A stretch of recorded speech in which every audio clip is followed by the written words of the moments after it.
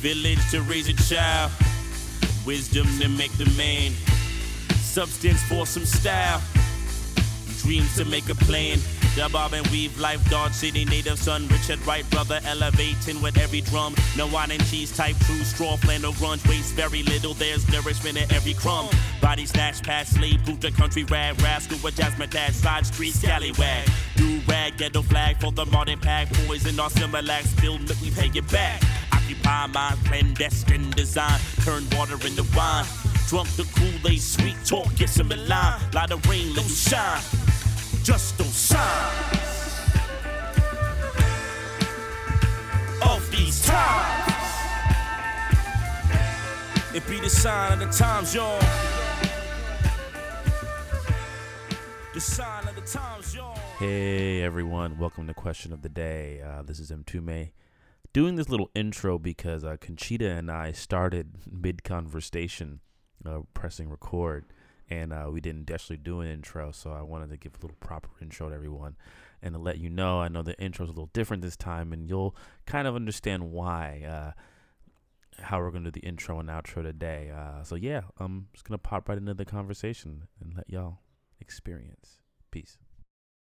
So we were talking about how today is a big event for you. Yeah, it's good. Yeah, it is. It's like personally, in the grand scheme of the world, it probably isn't that big of a deal. But for me, it's good to get something done. I'm sorry to stop speaking vague, but or to keep speaking vague. But I about like 10 years ago, I had a project. I was living in, people who don't know, I used to live in Spain, in Barcelona, and I played with in a band there with my good friend Mark Aissa. And some other all of them are my really good friends. And I started another project myself called Grand Mixer that was comprised of my homie Mark, and he's a drummer, and my homie Tom Warburton, he's a bassist and and multi-instrumentalist. And we started a project that I kind of like led produce, and it was like my baby, and it was a thing that I was developing. And I worked on it pretty hard for about a year. Then I left Spain for a myriad of reasons, and like the project kind of like sat. And then I went through like life, and I didn't, and I mean like years and years of life. And then but COVID has been interesting because COVID has like encouraged me to like close some chapters. And as I've been working on a lot more music again, I figured that I really couldn't move forward with like music till I finished that. So I did, and like majority of it was done, but like done in the composition and writing stages. But then I did record a couple of songs like vocals, which are pretty recent. And then I called my homie Willie Green, who did the mix of it, which is phenomenal. He did some phenomenal work. Hire that guy, people. And but yeah, and it's out today. I mean, when y'all hear this, it'll have been out, but you can still get it. And I put it out today, and yeah, it's a liberating experience, in this, in an age also, because like when I made that record, I think part of the reason why I didn't finish that record was, this is like 2011, and you're still kind of in that midpoint. I don't know if people really remember like that midpoint of like physical releases and like digital releases. Like Conchita, tell me if you agree. I feel like back then people still didn't trust digital releases unless it was iTunes. Mm-hmm. Mm-hmm. Like a Spotify, Spotify really still wasn't. Spotify was big in Spain. You know that Spotify was was in Spain long before it was in the US. Yeah, isn't it a UK company? Yeah, it was in. I don't know if it was all through Europe, but I know definitely like in Spain and the Mediterranean, they were all about Spotify. Like all I would hear Spotify, and then like when I got to the US, I was like, this Spotify thing. I was like, I've been hearing about that for like 3 years. But people didn't trust it. But people didn't trust digital stuff. So like I was like, I gotta go press up a CD. Yeah. It just and Conchita, for people who don't know, Conchita's a wonderful musician herself who's put out, how many records did you put out? Three albums. And the pressing of the CD, all of that stuff. And it's easier. It's different now. I'm not gonna say it's easier. It's different now because like no one really wants to buy a CD anymore. Yeah, and I hated that process, Oh, me too. to be honest, because there was and I know people who have really pivoted to releasing digitally and pressing vinyl, like a limited edition or limited number of records, Or even like pressed cassettes. Or records, even cassettes. I'm seeing people or do that even stuff. cassettes. Yeah. Yeah, and so it becomes more of like an art Yeah. project versus just pressing CDs just for the sake of, not for the sake of it, but just because you have to. And I just hated that process, the whole Yeah. CD thing. I think, and that's actually what I wanted to talk about with you today. I wanted to ask you, how has money impacted your artistic process, and in personally and also generally, how do you think it impacts the artistic process? Knowing like where you were at when you started this record and kind of where we're at now that you've released it. I'm gonna have like a really like negative response. It's so bad. Uh, I'm gonna have like that downer response, and I need to feel if you agree with it, because I have a feeling you might. I feel like money has made me quit more things. oh, It's just 100%. It's just made me quit. It's just made me not do things like and I can think of like several instances. So people who don't know me well, my original kind of artistic pathway was I was an actor. I was an actor, and I've been acting since I was like a teen, and then I went to college for acting and all that stuff. And when I got out of college, my life was basically like hitting the pavement for auditions and auditioning for 90% of the time projects I did not like. Mm-hmm. But I was doing it because I wanted to pay my bills, because I hate working. Well, let me phrase it. I don't hate working. I hate working meaningless jobs. Like I don't like labor. Yes. I don't, and it's not crapping on anyone who likes doing labor. It's just me. I'm an artist. I'm an expressive person. I now teach. I love teaching. I work tirelessly. So I do have things, but I don't consider it work. It is going to work, but I don't consider it labor in the sense of that I'm doing something that I don't want to do, that I'm forced to do to make money. Well, there are some things, like paperwork, but that's a whole other conversation. But I digress. But yeah, like I stopped acting because I was like using my talent to just pay my bills. I hardly ever did projects that I was attached. I was emotionally attached to. I wasn't into the whole so actors say things like, and I get it, and I couldn't really get with this. I knew an actress, and she said, "Well, auditions is where I go to express myself," and I was like, nah, I'm good. I can't do that. Because half the time, auditions are, I'm dealing with racist casting directors, or just this kind of system of how the whole thing works. That's just kind of, not even kind of, which is just really, nasty and oppressive to people. And then you're on a film. Yeah, I have a cool role, but the movie sucks. I'd rather be in a movie where no one really remembers my role, but they remember the movie. And they say the cast was great and the film was great, rather than you were really good in this really crappy movie. I had that happen, and I don't really care for that. It doesn't really do much for me, So I stopped acting because I felt like I was cheating myself emotionally, and I was really doing hip hop by that point. So then hip hop was I'm going to do an art form that I enjoy. But then where that got complicated was when it once again started paying my bills. I was a full-time musician for 2 years. Well, even 3 years. And it was But did you rough. enjoy a part of it? I mean, when you lived in Spain and Yeah. I always liked playing. I do miss playing. Well, no. This might get some people angry, and I want you to chime in, Conchita, on this. I liked playing certain gigs, And not just like places, it was also like forms. Like, I'll be real with you, I got tired of hip hop gigs after a while. Like, hip hop, because I started playing jazz gigs, and like hip hop gigs are typically this 15, 20, 25 minutes at most, sometimes 10 minutes. You do a couple songs and you be out. And trust me, get me wrong, I've seen people like do legendary shit in 15 minutes, and like it's amazing.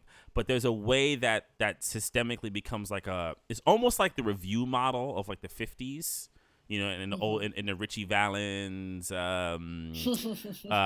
were watching La Bamba the other day, so that's why I thought about it. The Richie Valens, Jackie Wilson era, right? Where you go and you do 2 songs or 1 song and then you're out. It's like the review era, but it's the review era without the perks. Like they don't pay for you well, they don't treat you good and things like that. You kind of run in there and you run out, right? And when I started playing with jazz musicians, I started playing with Mark, we're doing like 2.5 hour sets.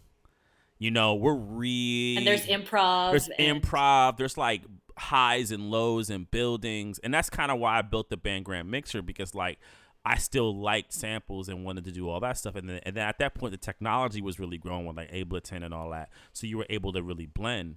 So we were doing shows like that. We were capable to like rock an hour and a half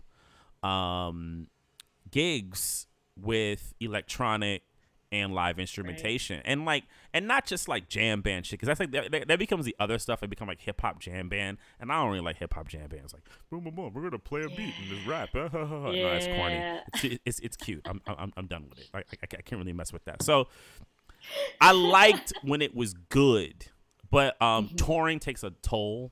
I definitely asked myself a question like, do I want to tour for the rest of my life? And then also, I'm not a side man or side person, so I always had to be the lead of the band. Granted, I was in a rare occasion where I was actually a support for a couple of other people's bands, like Mark. Like, you don't find a lot of rappers who do that. Like, I was in Mark's band. I played with this cat named Dana Leong. Shout out to Dana. You know what I'm saying? Like, I had a couple of gigs like that, which was kind of rare, but I was also at their mercy. When you're a guitarist, you know, you can pick up gigs if you're lucky for your life, you're a drummer, or a backup singer, right? If you want to do that, I have some friends who are like pro backup singers, you know, but like a rapper, nah, man. Like, I had to always be the lead of everything, so I got tired, and I was like, I gotta make money doing this. I gotta like find this, and I was like, you know what, man? Like, there's no way that's gonna happen, and and then I stopped rapping. I stopped rapping because of money. Like, I straight up, I'll be real with you. And then, you know, and now in movies, and I'll throw it back to you. Movies, the only thing I don't like about it is raising money. Ugh. It's the only thing I don't like about it. That's the thing. I think the whole money thing is what made me really fall out of love with doing the actual thing that I love. Yeah. Right? Yeah. And I just got bored of the same like format of having a band and like singing the same songs and the same structures. I just wanted to do something different, and I couldn't afford to do that live. You know, afford. Like, I was able to do it in the studio because it was right. In the studio, I was able to do it because it's a control. You know, it's like you're recording for a certain set of hours, and you know this is how much it's going to cost, and you know. But when you're trying to build, I guess, your audience, and you have to play out, and you have to be the lead as a songwriter and vocalist, and it just, I didn't enjoy it. I so much preferred the studio, and I just couldn't bring that.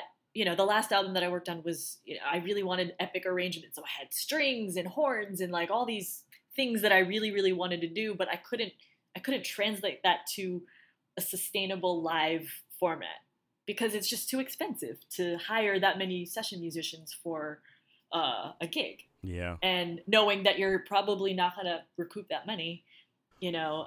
Were you against like doing some of it like pre-recorded, like have who you could have, and then like say like an Ableton thing where you had like maybe like your horn section would be pre-recorded, but maybe your drummer was live? Were you against that, or did you want to? Kind of. Kind It's of. totally fine. Yeah. Yeah, I think because I mean, I studied music in college, and like one of the things that I really loved was live orchestration. Yeah. I think that's one of the most. Hearing it I in mean, the to me, room, right? exactly, Yeah. exactly, in a good room, and not just like Yeah. some shitty venue, right, where the acoustics suck and it just like Mm-hmm. sucks the sound, Yeah. and so all of those things just made me feel like I don't want to do this. Like if it's not, and maybe it's one of those situations where it's like, is it the perfect being the enemy of the good? Like I don't know, but I just felt like I just lost steam for it. Yeah. And I was like, if it can't be this thing that I have in mind, then I just don't want to do it. Oof. No, I'm trying to think It's like. depressing. No, it's not depressing. I mean, it is depressing, but it's I think it's real because the thing that it makes me wonder. So it's funny. I was you know, I'm like, I try to like not buy new things, like buy new like plugins or things like that. But I go down rabbit holes. So I've actually been taking piano lessons with yeah, I've been Oh, taking piano with my homie Yako. Shout out nice. to Shout out Yako, Yako. Yako 440, the homie. And so I had to buy a sustain pedal for. I was just playing with stuff. We were just talking about stuff. So I would order myself a sustain pedal. So I went on this like rabbit hole, and like looking at stuff. I go on YouTube, and there was this woman, who's like she does these like pop music covers. And she's like this like one woman band, right? She has like the Ableton, APC 40. She has all these like devices, and it's funny. Someone wrote in the YouTube comments, "What planet did you come from, and how is this ship? How did you construct this alien ship? Right? It looks like an alien like council, and it's impressive. I mean, I wasn't really into the music. The music was too poppy for me, but it was Right. impressive. She could do everything. She was like tapping the drums out, playing the keys. And then it hit me. I was like, in a like impressed kind of way, but also in a sad kind of way, where I was like, well, this woman definitely can exist in this era because she can do pretty much everything herself.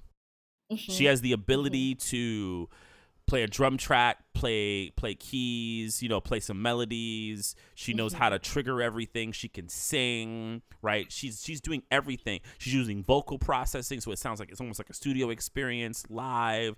She's really talented in that way.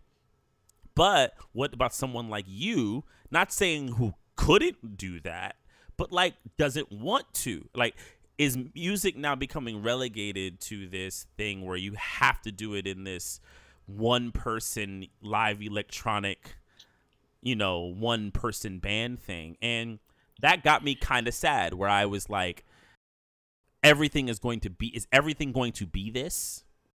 Right. Right. Where it makes it easier to not easier. I won't say easier because there's still a lot of skill involved in doing that. But I just for me, so much of the enjoyment is being in a live room and creating together with other musicians and feeding off of that. Yeah. And I love that. And I find it to be very lonely to do things on your own. Yeah, I couldn't do it. Like, like I did a couple of sets myself with Ableton and having everything, in like the, people who don't know music really well.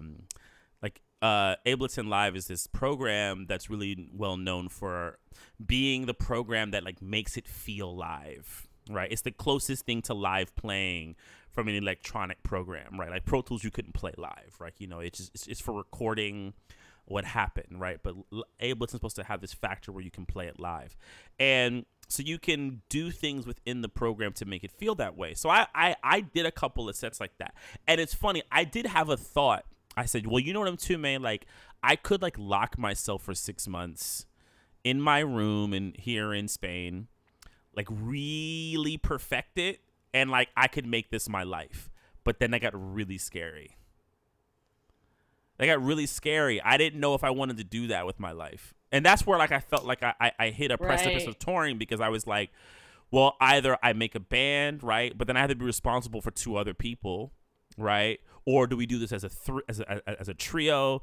And then that brings up a whole other, set of things of like, is the music that is it going to be the music that everyone's happy with making? Am I ready to give that up? So then I was like, maybe I can just do it myself. But then I'm gonna have this and some people do that. Like there's artists who do this one person band thing, and like I wasn't really up for it, and it kind of made me sad. Like it made me a lot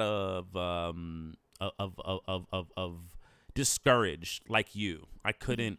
I wanted to have the blend. I wanted when Tom, Mark, and myself would play, the three of us, and maybe I was able to bring in like a DJ to do some cuts. It was perfect. But I knew sustaining that in this climate of how art was gonna be really hard, and I didn't know if that was possible. Yeah, and I think you said something interesting in the interview that we just posted on the website when we talked about film and capitalism. You said something about how the way you make your art and the resources you have actually feeds into your ideology of making it, and I think that's true, especially for the times we live in right now, where people are trying to do it all themselves. And I mean, how do you think that's largely affected art in general? Well, I think okay. So when I was in theater school, I was always, people who know me, I was always a bit of a rebel, and I was always like fighting and arguing, especially in college, my college years. But something that was interesting was I really got into a guy named Jerzy Grotowski. Right, Grotowski was a Polish theater director. 50s, I guess. Was it the 50s? I think it was the 50s where he kind of got his start. Definitely post World War II, Eastern Bloc, kind of vibe. And he was doing these really revolutionary plays. And he was famous for these long rehearsals. And what I mean is like 1 year. Like literally, like they would take a year to rehearse a piece. He had a theater company. It was a Polish lad. I forget the name of it. And they would work for a year on a piece. And wow. His pieces were famous for the fact that they could only have like 50 audience members at a time. Like it was really out there.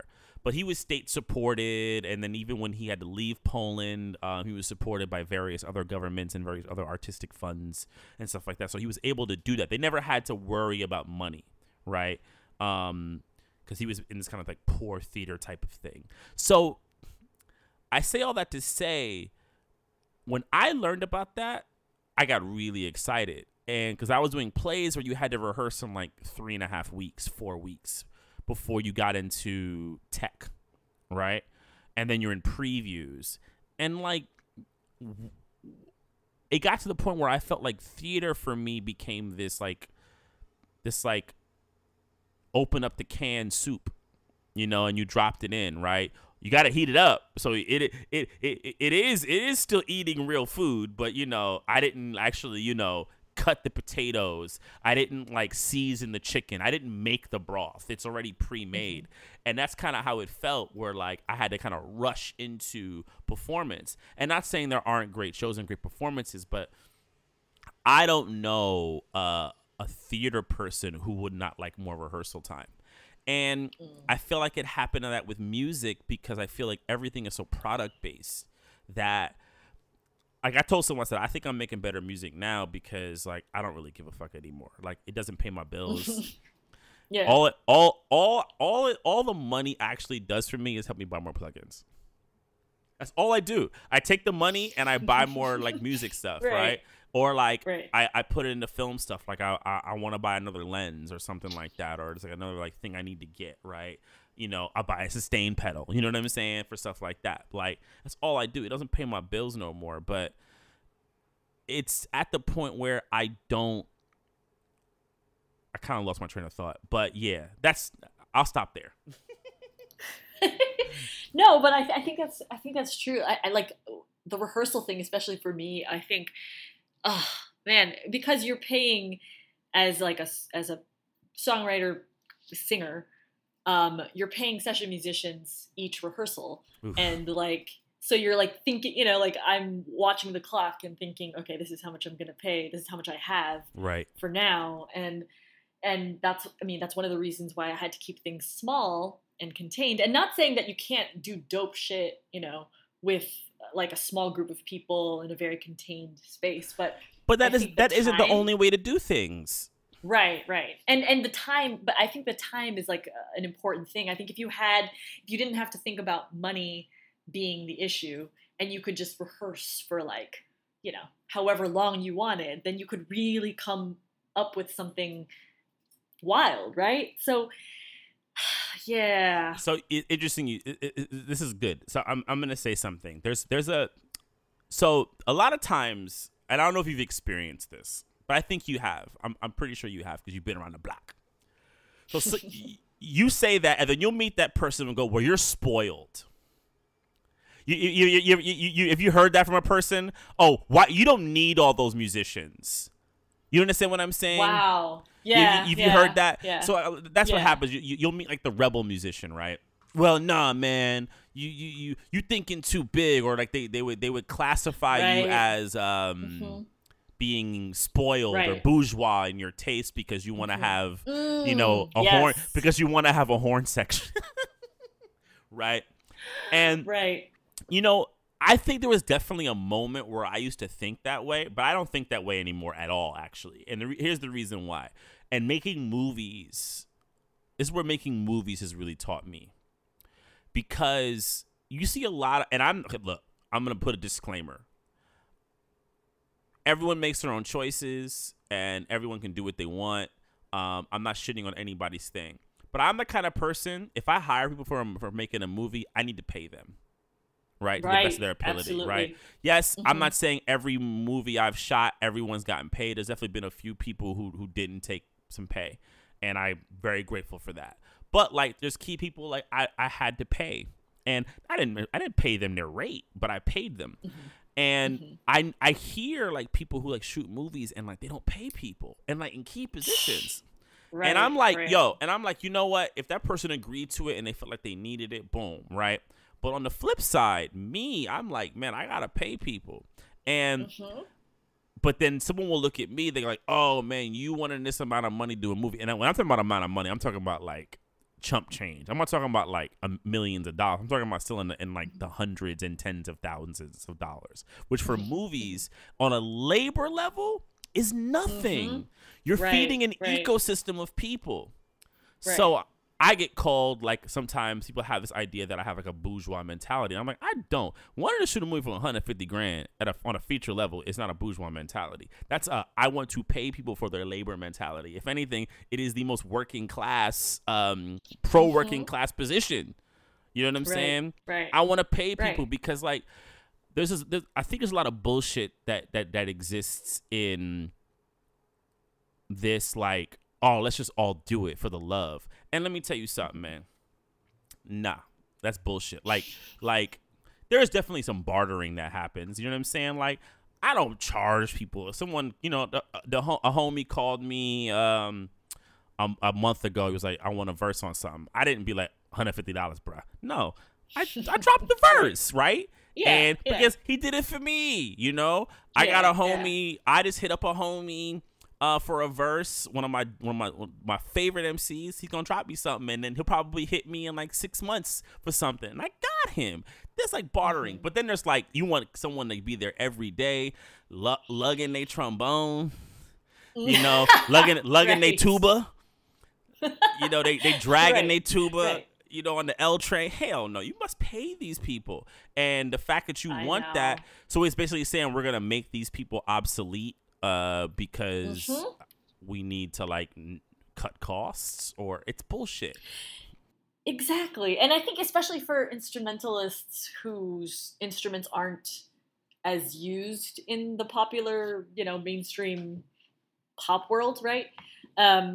So, you know, I have this friend who played on the record who, you know, he's a horn player and has done pretty well. You know, he's played some major gigs. He's like been an assistant director on like some Broadway show, and he still is struggling, you know, because it's tough to be a session player.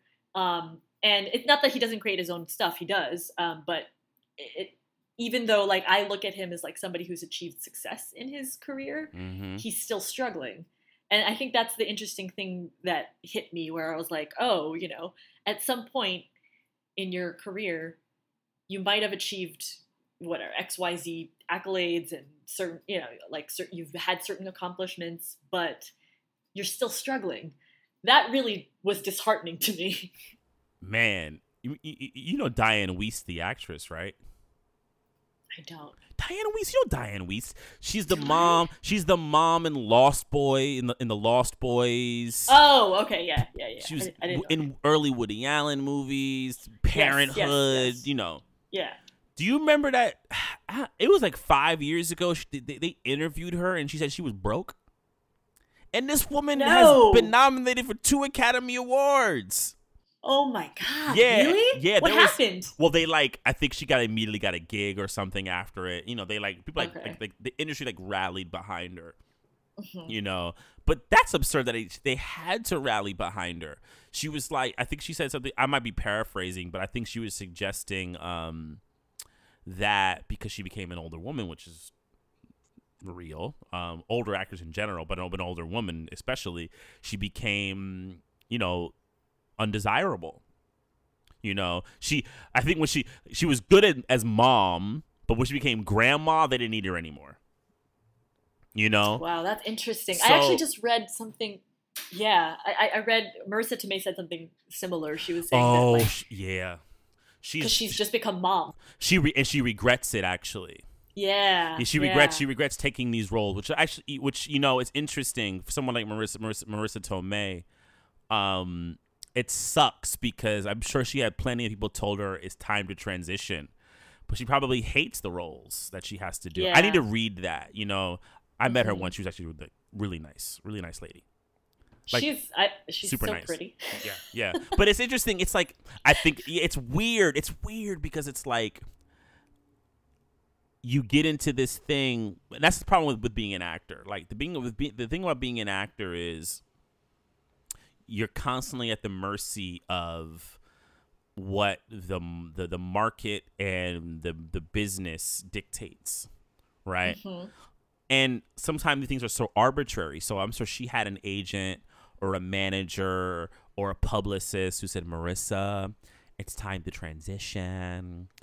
We're going to put you in this Marvel movie, and then, you know, everything's as the mother, but you'll still be like the hot mom, you know, you're the hot auntie, you know, but you still Marissa Tomei. And she's like, okay, I can pay my bills with this. And then she like, I hate this shit because I want to go back to doing In the Bedroom and The Wrestler, and I'm not getting called for that shit anymore, you know. But also they're not making that shit anymore, sadly, Marissa, which is the other problem. The sad thing. I mean, I wonder how hard it is. I mean, one, I do think, for me personally, I think I'm grateful that I didn't end up in such an image conscious, you know, form, like acting, dancing. That's to me, I don't think my personality could handle it. Like, I don't think I could. That's just real. Like, you know, you're judged initially based on just how you look, whether you can fit in this role or not. And there aren't too many films that I think, or filmmakers that really don't do that. You don't think music has that though? You don't think being a lead singer has that factor? Unless you can like blow like Adele or something, probably, right? You can get past it. Yeah, I think you can get past it. I think, like, I mean, I definitely think there's image stuff, I think, but that's more in the mainstream. Like, a lot of the indie artists I like who have done okay for themselves, not like, you know, they're not like Beyonce, but who have done okay for themselves, have either gotten by it or have just become sort of like elusive in the whole, you know. But they've had to construct an image though, in a way, like maybe not an image of being sexy or attractive, but like rebellious or for sure. But it's not but your career, or I just didn't say career. I think the art form isn't predicated on like how you look. Yeah. Like you don't go into a room where somebody's like, no, you're not right for this. Like Yeah. where you're at the mercy of somebody who's like, Yeah. you know, you look this way. Yeah. I auditioned for this one person who was just like, oh, I need songwriters and I want to put together like a songwriting like showcase or some shit. And it was the weirdest thing because like I went there and played my little song. This was like in my early 20s, so I was still like, you know, I just moved to New York. I was like bright-eyed and like, woo, like I'm in New York, I'm gonna play this song. And oh my God, I was so mortified. Like after I played, he asked me to stand up and lift my shirt a little bit and dance for him. And I was like, I think I gotta get out of here. I don't think this is what I signed up for. And yeah, I just couldn't. I used to always cringe. I remember a woman I was dating who was an actress years ago. I had dropped her off at an audition that she had found. And this is before cell phones. So, you know, it's like they're going to meet me back. And when she met me back, it was like a similar thing. Like she read this thing and the guy was like, oh, yeah, you look, you know, da-da-da-da. You look like the type we're looking for. Could you? It totally sexualized her. And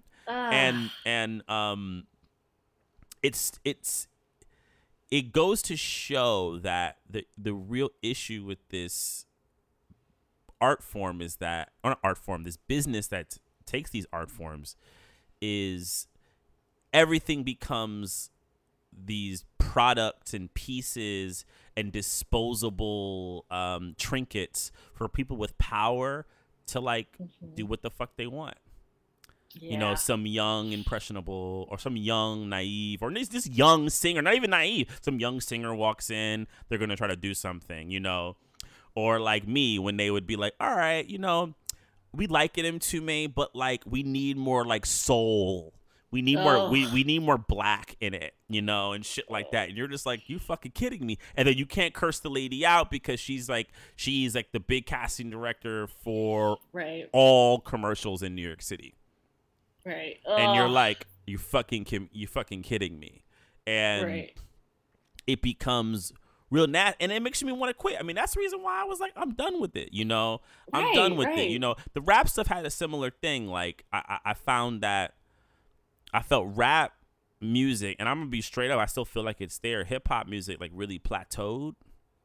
And, like, when I did, like, this Grand Mixer record, I was like, I want to kind of fight the plateau. But the weird thing was I didn't get a sense that everybody else wanted to do it. I think people were just fine and dandy with where it was. Mm-hmm. You know? And I was kind of like, well, why am I don't even be fighting that shit myself. You know what I'm saying? Yeah. Exhausting myself. And, you know, and being, I know you know this, being a musician isn't necessarily a healthy lifestyle. No. I think that's also the other thing. Like, I really, unless I had made it somehow just being able to write music for somebody else, I couldn't see myself wanting to, you know, tour long term. That doesn't sound like it appeals to me. We were just talking about this before we got on, like the late nights, you know, and then getting up late and then eating shit because you woke up late. It's not healthy. It's not sustainable. I didn't see that like being, I think I just was like, I don't want to be like, I'm going to be 40 this year. So like, I didn't see that for myself. Like, and yeah. When I was 29, it was fun. Like I won't lie. I had a ton of fun going from country to country, you know, saying, fuck it, I'm just not going to sleep. I'm going to do this gig, right? You know, do all this stuff, you know, wild out with your homies in like the middle of fucking Germany and shit. Like it was fun, you know, like, I had great memories. But like, no, but then I definitely hit a moment where I was like really tired. I was like, when I was like when I hit like my early to mid 30s, I was like, yo. I was like, it catches up to you. It does. I was like, yo. But what's interesting though, and this is something I want to throw to you, where kind of in a positive spin, a positive. So I took this massive time off from making music, like massively long, right? And like it probably like was even longer because like when I was thinking about like doing more music, I had to fight the whole like, do I still got it? Am I rusty? Did I take too time off? And once I got past that and realized I actually wasn't, in some ways I actually wasn't rusty. I was actually better. I was improved. I was relaxed. My senses were I won't say improved. They were more relaxed, right? I had time, to let everything kind of like flow a little bit and just breathe. I can just breathe in creativity. And what I discovered is like, I was telling someone asked me, he was like, oh, if you finished this album 7 years ago, do you think it would have been as good? And I was like, no, I don't think so. And he's like, why? I said, well, one level that I'm like, I'm a little smarter now, right? I definitely understand my frequencies better and like, I get things. But on the flip side, I also just don't give a fuck a lot about the other stuff we were just talking about. The like need to appeal. I don't care. So I don't have that pressure. So in an interesting way, and I'm curious what you feel about this. Like, I'm actually excited to create art without having to care about putting it into the marketplace in a big place. Now the issue with that is, and I know there's probably some people listening who are gonna go, well, there's still this pressure that if you're not doing it for the marketplace, you're not doing it for anyone. If you're not getting it to all of the people, you're not really doing important things, which I actually think is like a 25-year-old's like over ego shit personally. But like, and I'm 40, man. I don't got that ego no more. But I don't know. But maybe I'm wrong. What do you like? Do you feel that you could create in that way now? Do you feel like you could step into a life where you're like, I'm just gonna create if like keep the cost overhead low as low as I can. I know you have like specific issues because you like working with musicians and stuff like that. But like, but I do too, and I still think I want to do. But like, I'm fine to kind of just keep the costs low, just put stuff out digitally, never make a CD again, and call it a day. Yes. Yeah, totally. I mean, the last album that I made was, I think, 4 or 5 years after the one before that, because I felt like, I needed to live a little bit and experience life to have something to say. Again, I didn't want to just keep putting stuff out just for the sake of it, even though some of those songs on that last record like were songs that existed, for a while. I just felt like I didn't really know. I needed time to sit with it. And I think that time and that space actually helped. But I think the pressure, I didn't have that much pressure anymore on myself to be like, this is going to be I'm going to put it out into the marketplace. I'm going to, do this many shows so I can promote it. I didn't have any of those hangups anymore. I just was like, I want to make a record that I have in my mind. This is what I've envisioned. This is what I want to do. And that was enough for me. And I felt the most creative than I've ever felt on any of the other records because there wasn't that pressure. It was just, I'm just going to make this thing in the way that I want to make it and release it. However, and I never had a real, like, what is it called? What do we used to do? Shows. Album release. You didn't do it. Album release. There you go. You didn't do an album release for that album. That's right. You didn't. No, I didn't. I didn't do an album release. I just released it digitally. I did this whole like digital release where I like released a song every hour. Right. And you did videos for and it. we did the videos, which you directed. Thank you very much. They were beautiful. And that was for me, like, this is how I'm going to release this stuff into the world. And that to me was like the best way I've released anything because it felt more personal rather than a business strategy. Yeah. And do you feel satisfied with it? Like, do you feel like good Absolutely. with it? Good. Yeah. Yeah, I mean, there was a part of me that wishes I could have done like a live component just so that you could see how intricate the arrangements were. But I don't but I don't have a hang up about it. I was satisfied. I was satisfied with how the record was made and how I released it. And after that, I was kind of like, all right, I'm good, How would you feel like, say if like you had like a lot, I'm like trying to think like, vision person. What if you did like, you recorded a video live version of it with like high audio recording? Would that be good for you? Yes. Okay. Absolutely. Yes. You should do that. That I could get with. I know. You should do that. I have to get you got to get them for a day, I know. But then, rehearse them. It is you got to one of rehearse those, them and all that stuff. But yeah, you got to rehearse folks. But yeah. I mean, you could just get some of the same musicians and like just make sure that they have all, because so much of it was like composed. So you would just have to make sure that they had the arrangements. Yeah. So, That's what I've been thinking, because like I'm not really, well, there's two things. Like the Grand Mixer music, a lot of it, I mean, was the original, like the shells of the compositions were like done by me, but the way they expanded were definitely via like rehearsal and the live shows. So I discovered things that help expand the songs.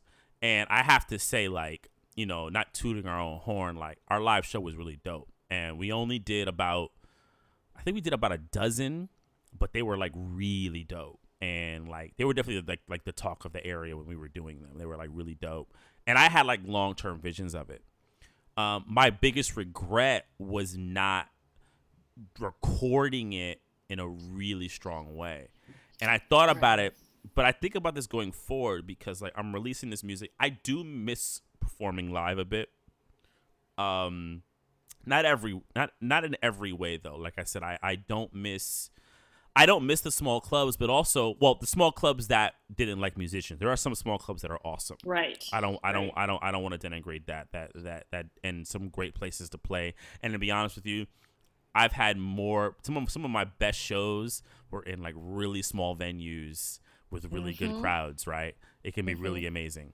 But there's definitely venues that just use musicians like we're cattle, and don't give a fuck. So, but my biggest like worry now is like I do sometimes miss performing live, but I don't. Well, there's two things. We, Conchita and I both live in New York, and I have to say, like, there really isn't a live music scene anymore. Right. What happened? Well, I mean, this is like inference. I would definitely need to like talk to somebody about it, but a lot of venues closed because of just costs and the way people who are not in New York, gentrification and like the restructuring of neighborhoods have just been huge, and so a lot of the clubs that both Conchita and I used to play in are not even around anymore. And if they are around, they're like, they have like an EDM DJ on Saturdays. No, I'm dead serious. Like, I'm not even saying it as a joke, right? They don't want musicians up in there. They want an EDM DJ in there on Saturdays, right? Certain types of music they don't want at all, right? I mean, there's still jazz clubs for jazz musicians, which is great, and I feel happy for them. Because jazz has a certain and I think there's still I guess there's still rock clubs probably, right? Yeah, but even that, I feel like a lot of it is like it's almost like pay to play, like you're guaranteeing an amount of money. And what kind of rock music are they playing? Are they letting them play like all types of shit, or is it like maybe certain types of things are like, we really like this? I think as long as I think as long as you can bring an audience or bring in some money, they'll let you do whatever you want. And that's a problem. And exactly that's not quality control. They think it's quality control. It's not. Well, that was the thing, I many years ago when I was first starting out in music, I met this guy who used to book bands in the 70s. He was like long retired from it. He used to work for clubs in like the 60s and the 70s. And he said the clubs were so different back then. He said his job was to actually go out and find musicians that he thought were really good, bring them to the venue, and then build that person an audience, right? So say say like he saw you playing at a gig one night, right? Right, and you were you were just playing your guitar and you were doing a singer-songwriter thing. You had nothing. You were playing an acoustic set. He'd see you, said, "I really like you. What do you like to do?" And then you go to him. Well, I actually think I'm better with a drummer and a horn section and a live bass and a piano. Okay, cool. We'll get that together. And it was his job to find musicians for you, right? That's amazing. And wow. build an audience. Because then what it was it wasn't Conchita playing in new venues every week. Conchita would only play here. The residency. It was the residency, and like they would only play there. I remember reading Nina Simone's autobiography, and she talked about that when she first got because she didn't want to be a singer. She was forced to become a singer. They were like they lost the singer or something, and she just played piano. They and were like, just stepped up. Like, can you sing? And they were like, yeah, your voice is interesting. Do something, right? And next thing you know, she became Nina Simone, and she played only there, right? Yeah. So like this idea of the musician like running around the city, no, it was like, this is our person. They rock here. We have a series of 5 or 6 people and they rock there. Right. And that does not exist in New York anymore.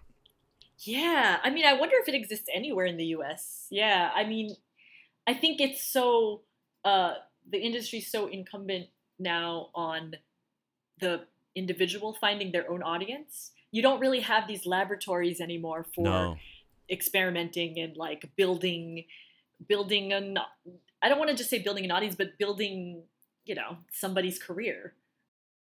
And you know what's weird about that to me? It almost feels like that would be more cost effective. Like exactly. I'm no person, no whiz kid with money and none of that stuff. But to me, it sounds insanely like insane amounts of bad business to like constantly have new people running through your venue who don't know it and trying to every week find new audience to come into your spot rather than, oh, we know on Saturday nights this is what we're gonna get. Right?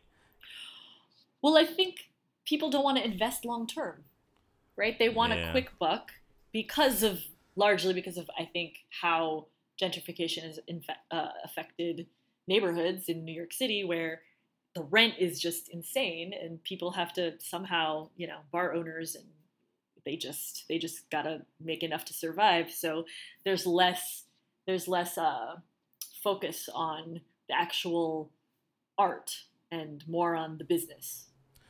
That's just, man, it's really,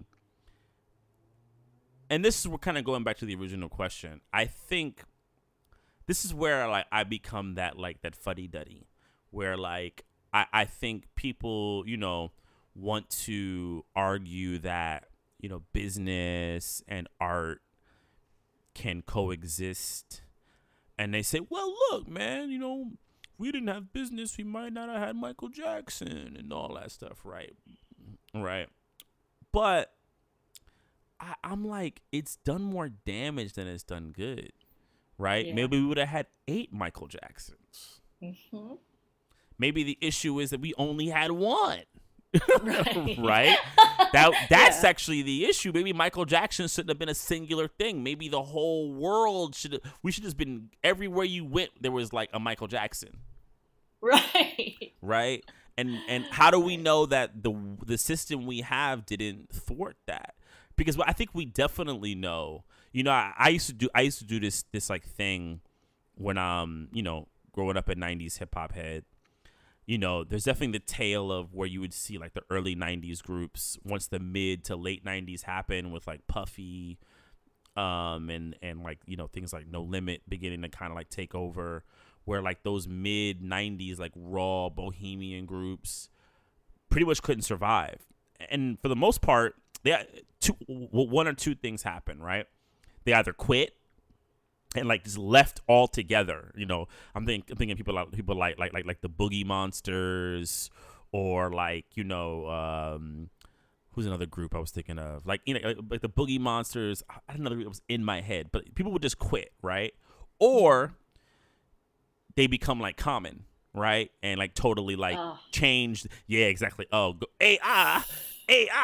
They would totally oh God. change their vibe and like become Be Gap on Gap commercial cast, ads. be on Gap ads, like Right. really because like Common's change is totally a calculated effort. It's him like Right. looking at his career and going, I can either like fall away or I could like use the fact that women think I'm attractive, right? And like I got some soul songs and I can be the nice guy rapper and Mhm. I can maybe act a little bit because women think I'm attractive and I could go in there and like, you know, make a new career of myself because Common's making far more money now than when he Now. was in the mid '90s. I mean, he wasn't. I don't think he was making much. He was on a label. Right. He barely sold records. You know what I'm saying? But that's when he was actually making good He music. was making great music. He was making amazing music. But I look back at that and I go, that is evidence that the systems we have in place killed art. Right. I mean, you just hear, we talk about this all the time, how people now use the word content in place of art. And, you know, we both have strong feelings about that, Ugh. you know. Ugh. Well, It's oh weird. man, I might step into some hot water, but I'm gonna say it. You know, it's yes, I'm with you, and people know how much I despise that word. Because, well, I'll say something else, and then it'll emphasize that. But the thing I was gonna say was going back to like the thing of like the Boogie Monsters or like these groups who didn't make it out of the mid 90s era into like the new millennium of prosperous rap music, commercially. There's a section of people who blame them, who say it's their fault. Right? Come on, Conchita, think about yourself, right? There's always going to be that person who's going to say, "Well, Conchita, that's your problem. You didn't adapt well." Right? Oh, yeah. Yeah, you know True. what I'm saying? Like, there's always gonna be that person, right? There's people who want to say that to me. Mtume, like, oh no, that's your fault, man. Like, you should just adapt it. Like, the best ones, the ones who adapt to everything that's happening. And like, okay, fine, cool, but that's like assuming our system is like just natural. I saw someone write like the other day on Twitter that like, some people just don't want to be great. And I was like, Oh, I'm sorry. God. I said, I'm gonna say something. I don't know one person who doesn't want to be great. Right. No, I that honestly, I think people don't want to fail. Mm-hmm. Different. Who doesn't want to? Who wants to fail? No one wants to fail. Right. Trust me. People don't want to fail. People don't want to be embarrassed. They don't want to be wrong, right? They don't want to make the wrong choice, right? These to me make more sense, right? So to blame people for this system that is hostile to them as artists, to me, is the most asinine thing you can do, right? And this goes back to the content thing, because I don't think there's any evidence that you could out there that shows us that the system loves art. Yeah, I think art, turning art into a product, just degrades art. Yeah, totally. For so many reasons.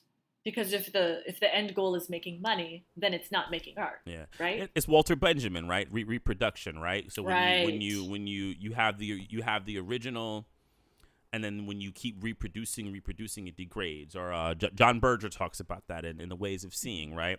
The copy of the copy of the copy of the copy, right? And there's like the literal one with the copy machine, or the copy of a painting, but also the more figurative one, right? Where we're constantly reproducing, right? So the Conchita they think is successful can't be an original Conchita. It has to be a copy of something else that's familiar that Conchita can mold herself into.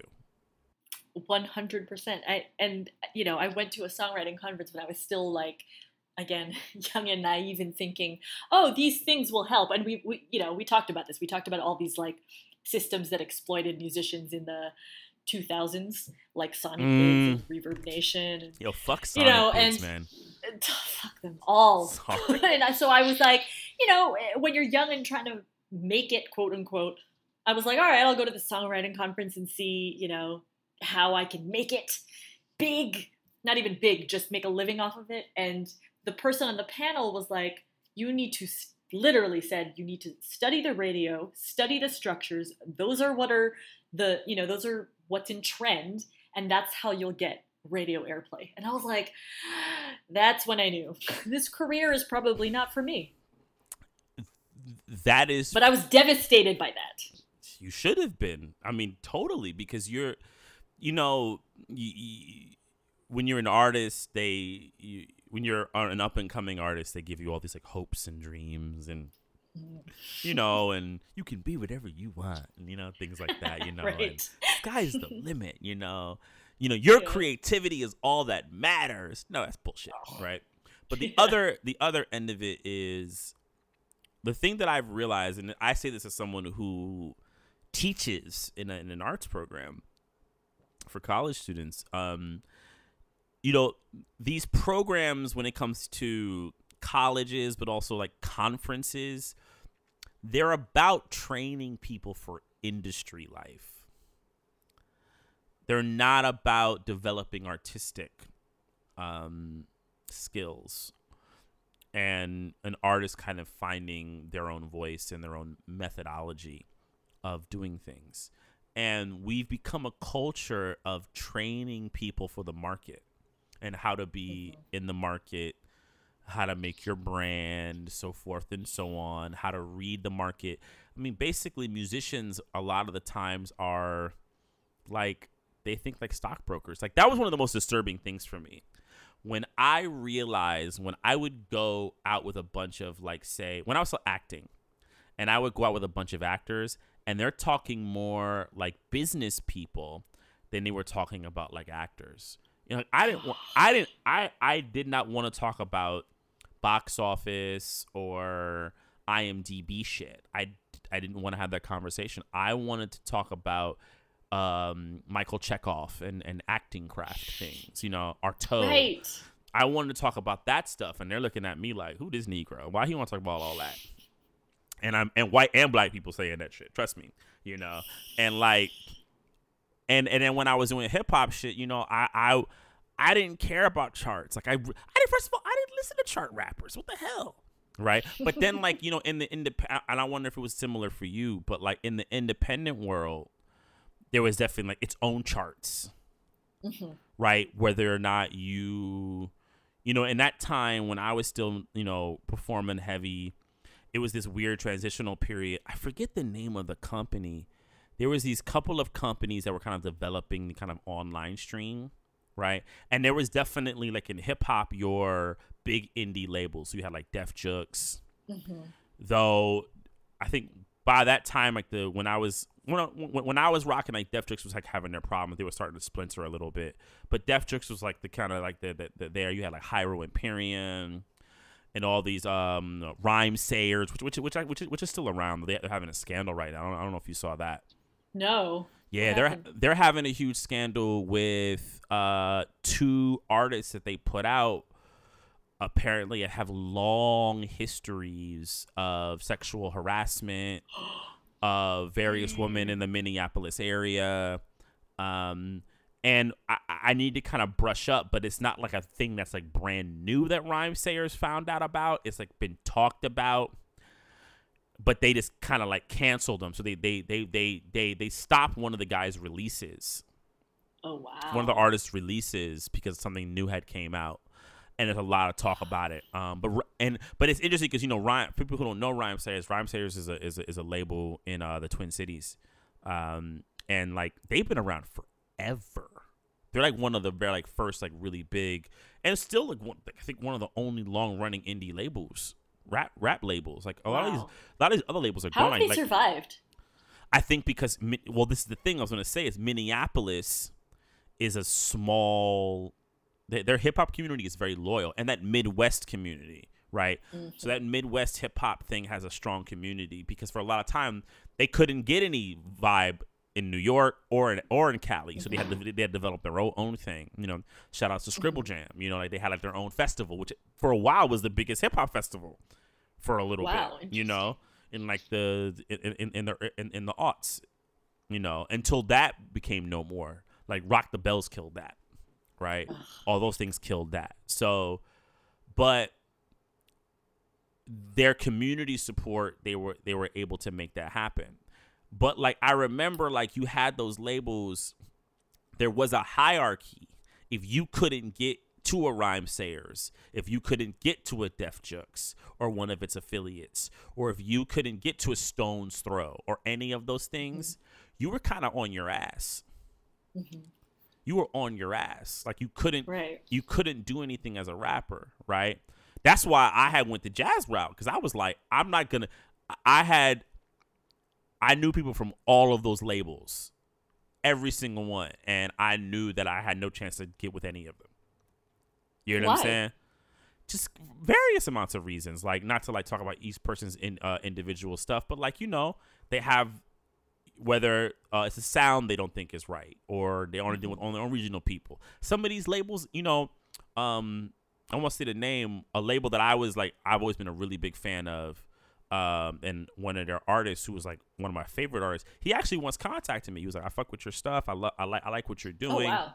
Yeah. But he was straight up with me that he said to me, "We only have the money to support what we have, who we are," because they had a string of artists, and they were all eating off of that, right? Wow. So he was like, if anything, you know, happens that maybe, you know, and you have a project, maybe we could do something. But he was like, it doesn't look likely. But what he would do is when I would do new things, he would definitely shout it out to people for me.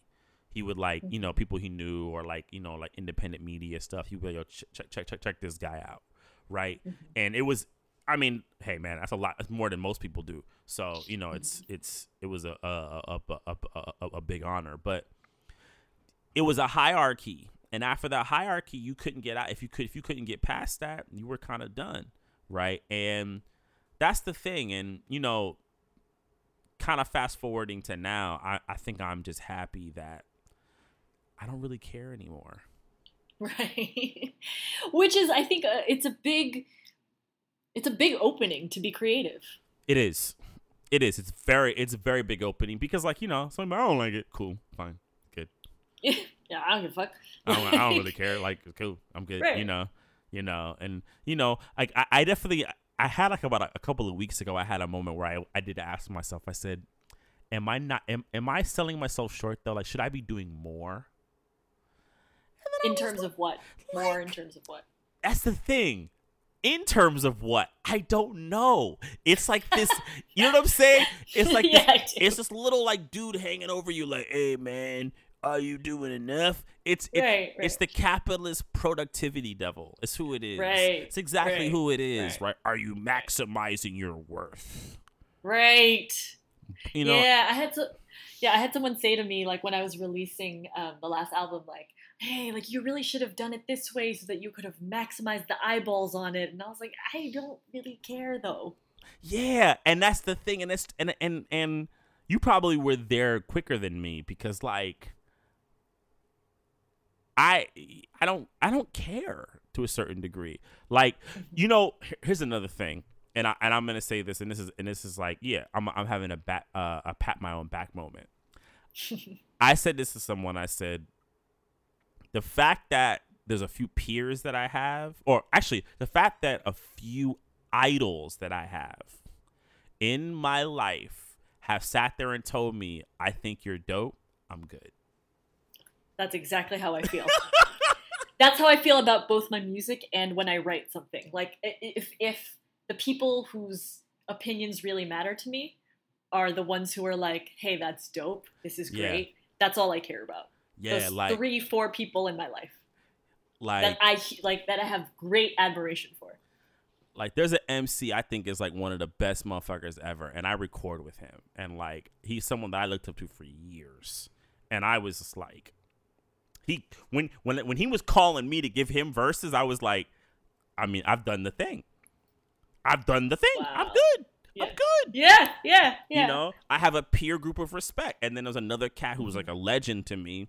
And like, whenever he kind of resurfaces and we talk and he's like, yo, this is dope. I'm like, I'm good. You know, yes, I would love more people to listen, but you know, the one thing I think that's good about the digital stuff, where it is now, I think there's a better chance of like having people listen, and it's being fine. You know, and you know, I don't mind spending some extra money on it. I got it. What else am I spending money on?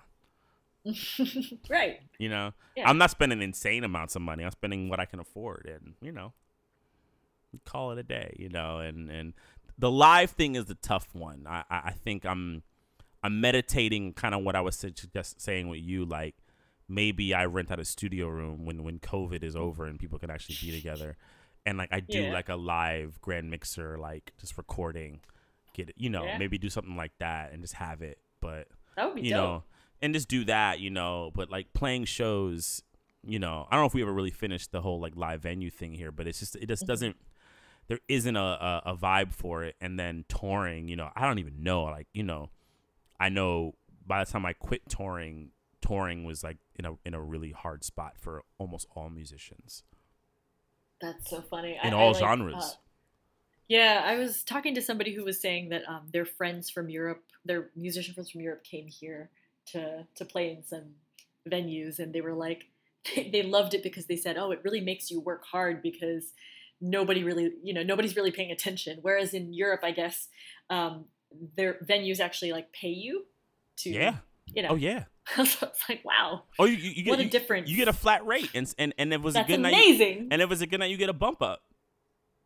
Oh yeah, none of this like bar minimums. You know, New York has things called like, people don't know this stuff. You know, like a bar minimum is like if the bar doesn't make a certain amount of money that night. This is if you like curated a night there, that it comes out of your door or whatever, right?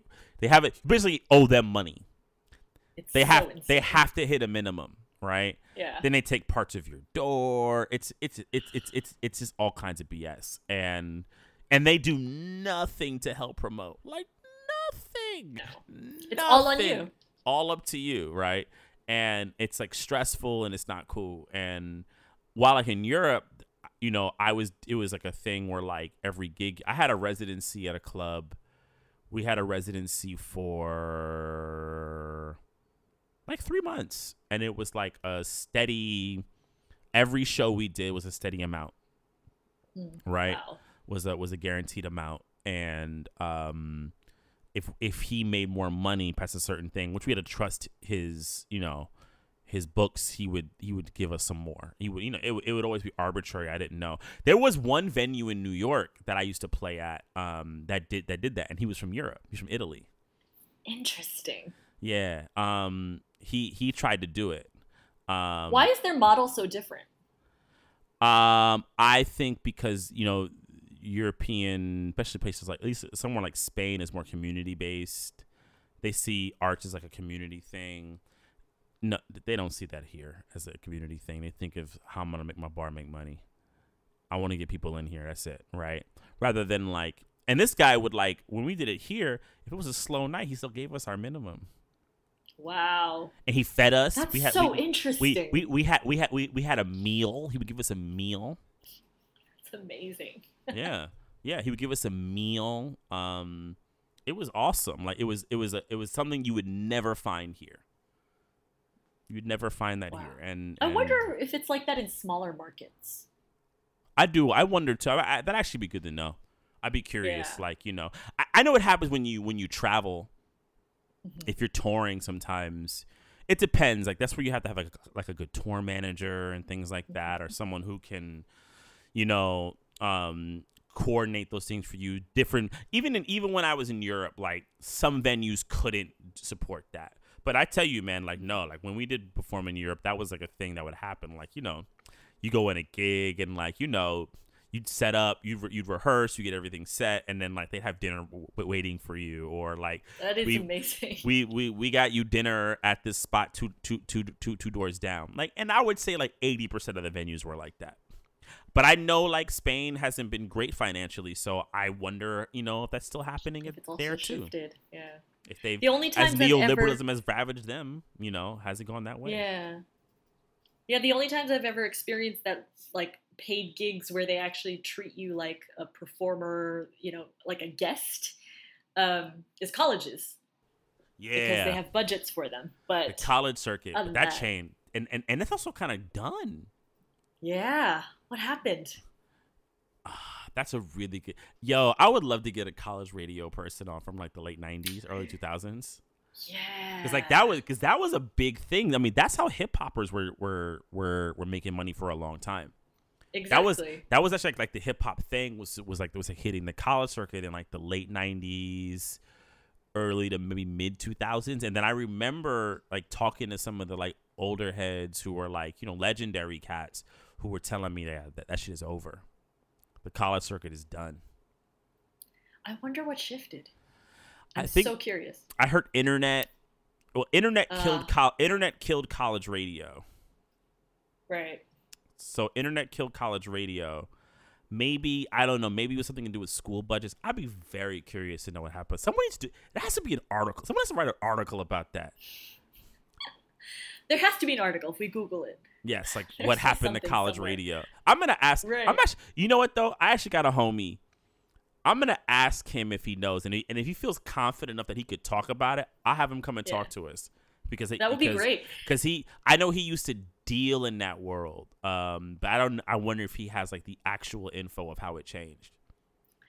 Because it's also, I think it was also for a time a sustainable way for, a way for bands and artists to get exposure and kind of a sustainable way to make some money. Well, Was to yeah, it perform on was. college You had campuses, two right? things. You had your college radio buzz, and college radio, they found an actual like equation where your college radio plays equaled sales. You would That's get amazing. sales from it, right? Yeah. And then there'll be a demand for you to come to campus and perform, right? Mm-hmm. I mean, Right. there's one guy. I mean, rest in peace. Wesley Willis was that. Remember Wesley Willis? No, I don't. He was a guy. He was developmentally disabled, and he would do these like songs, like weird songs on like his keyboard. And he was big in colleges. He played all over college radio. He came to my school in like 2001. Oh, wow. He was huge with college because he passed away. Maybe like 10 years ago, maybe even longer. But he was definitely a college radio product, right? It's Yeah. pre-internet. He was played all over the college radio, and like early internet, like pre-MySpace, pre-social media. Yeah, right. Right? Because you could download his songs, right? But he was, so then it would equate to him going all over campuses and like him rocking shows, right? Mm-hmm. And yeah, it was definitely a tangible. Like I knew people who lived off of that. They lived off of college, radio and college performing. It was their thing. That was the only time I ever actually got paid. Like, not from the door, but like actual, like, here is payment for your performance. Yeah. But gone are those days. Yeah. How do people make it now? I don't know. That's a good question. We probably should talk to someone who is actually doing it right now. Yeah, that's a good point. Talking. I think, but I have to say, I think a lot of it is they're doing it in a multitude of ways. That's true. Yeah. Like this woman I'm seeing doing all of these videos about her playing these live covers. Like I was thinking she must be sponsored by these software companies. Yeah. So if she is sponsored, that she must either maybe she's getting money from them, or if they're giving her stuff for free, she has like advertisers. There's revenue streams. Right, and if you get clicks on YouTube, I mean, at some point you get something. And then I think a lot of you got to have a big internet presence. Like, do you know that comedy singer? Is it Mark Riboulet? He's like this white guy with like glasses, and he like does these like funny like covers. He just does it like he's funny actually. I think he's kind of funny, but He is? yeah, I think he's kind of funny. No, he's me and Cindy watch it. He's pretty funny, but he's also, you can tell he has chops as a musician too, right? But he has a big internet presence. his internet presence is huge. So but he does a lot of live streaming of shows before COVID, and that gets him to do live stuff. So basically, like they all know him from the internet. He's then able to go out. So I think that's what it is. I think you have to have an internet presence, and a lot and of you have to be willing to put out a lot of things. Yes, constantly. content. You need constant content. Like you can't be the artist who hides in the back. Yeah. Gosh, you know, but to produce that much content, my God. The only reason why Kendrick Lamar can do that is because he's on a major label. Right. He can like disappear for 2 years and 3 years and then come back out because he's a major label artist. I wonder how much somebody like Thundercat makes. Well, Thundercat also plays though. He plays with other bands. That's right. He does session work. He's a big session work and live. I saw him.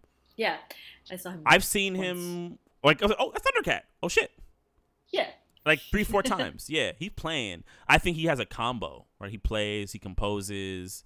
You know, I think he's constantly doing stuff. You must have to be like, but somebody on his level who's not like a radio. I mean, he's been on like radio songs just because he's a session player, right? Like he's been on some of Kendrick's tracks, right? Yeah, session player. You know, him and Flying Lotus. Right. A lot of groups though, like a lot of different groups. I'm sure he does producing and songwriting stuff. You know. Right, but I think about like a band like The Roots, for instance, that like eventually took a gig with Jimmy Fallon. What was that like? Just a calculated like we're tired of touring because that's the only way we make money. Well, he said that. They literally really? said that. Don't they? They literally They literally said that touring was no longer an option for men who had families of their age. And there's so many of them.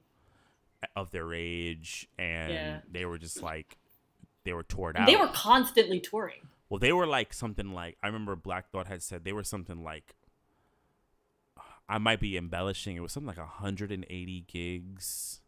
Like they had years of like it's like during like album years it was something like 100 and it was over 150 gigs, right? And then in non-album years it was like over 100. It was like between 100 and 120 gigs.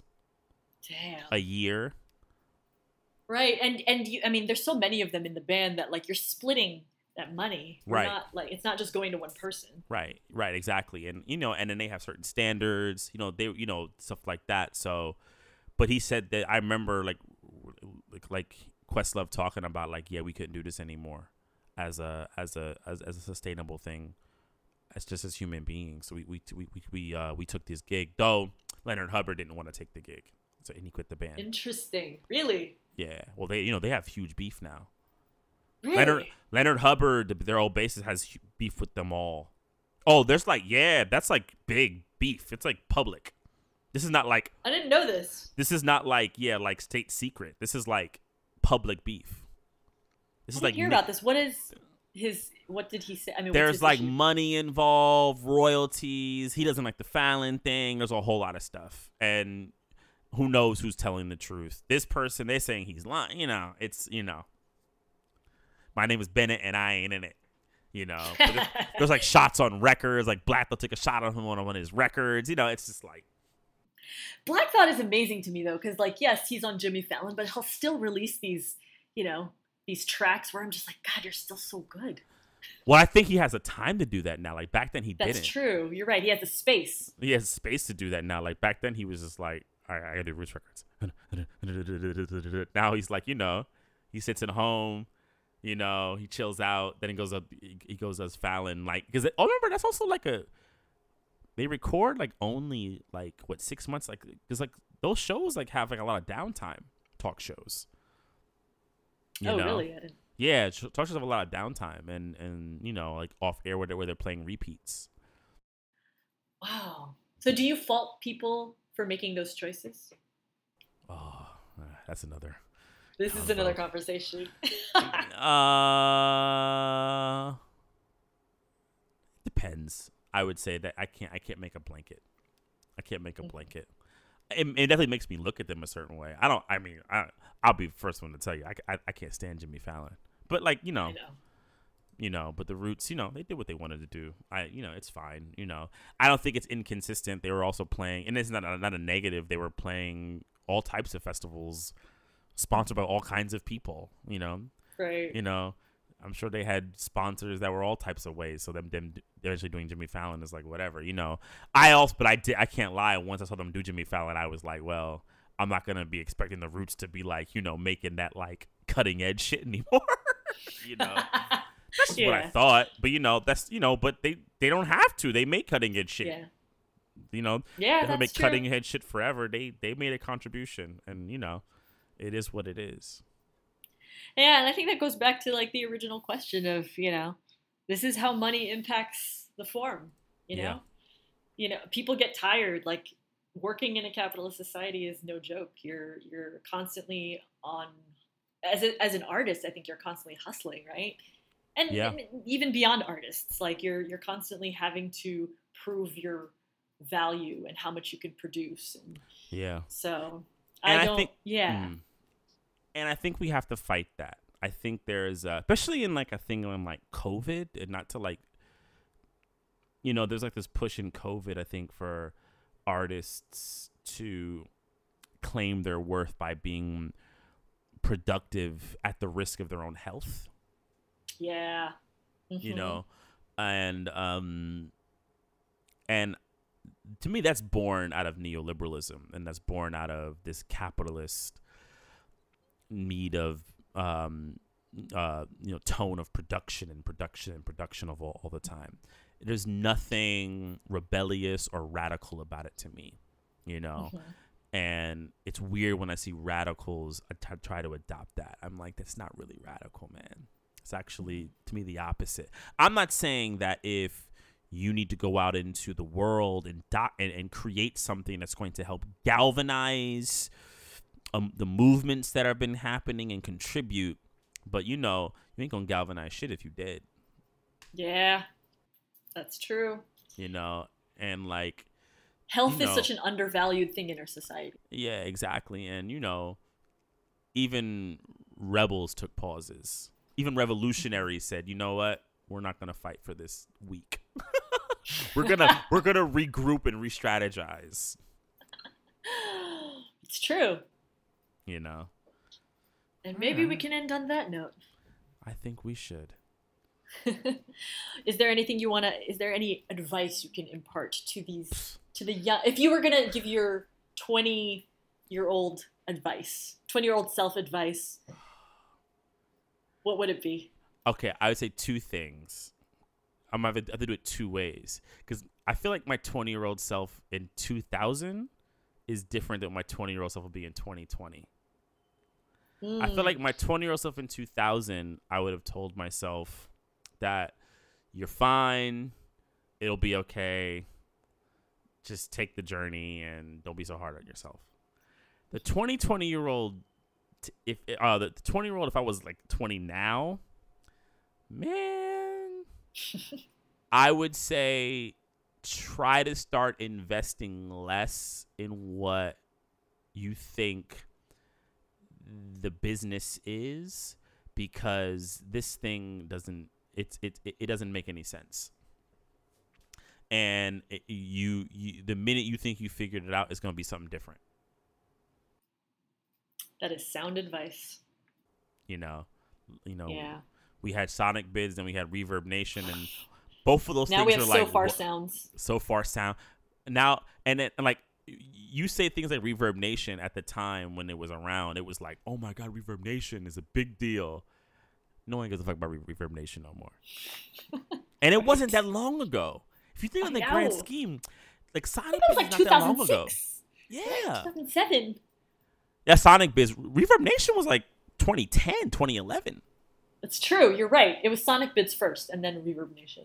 Yeah, and then like now no one cares, you know. Only a few of them I think have been able to really sustain. Like Spotify, Bandcamp seems like it's really sustained itself as something, you know. But other than that, I don't think these things are.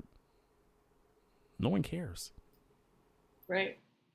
Focus on your work. Focus on your Focus on your craft, art, you know, is and what I would have told myself. yeah, and like I think find a way to create in a way that's pleasing, that you feel like you're growing and you're contributing to your community.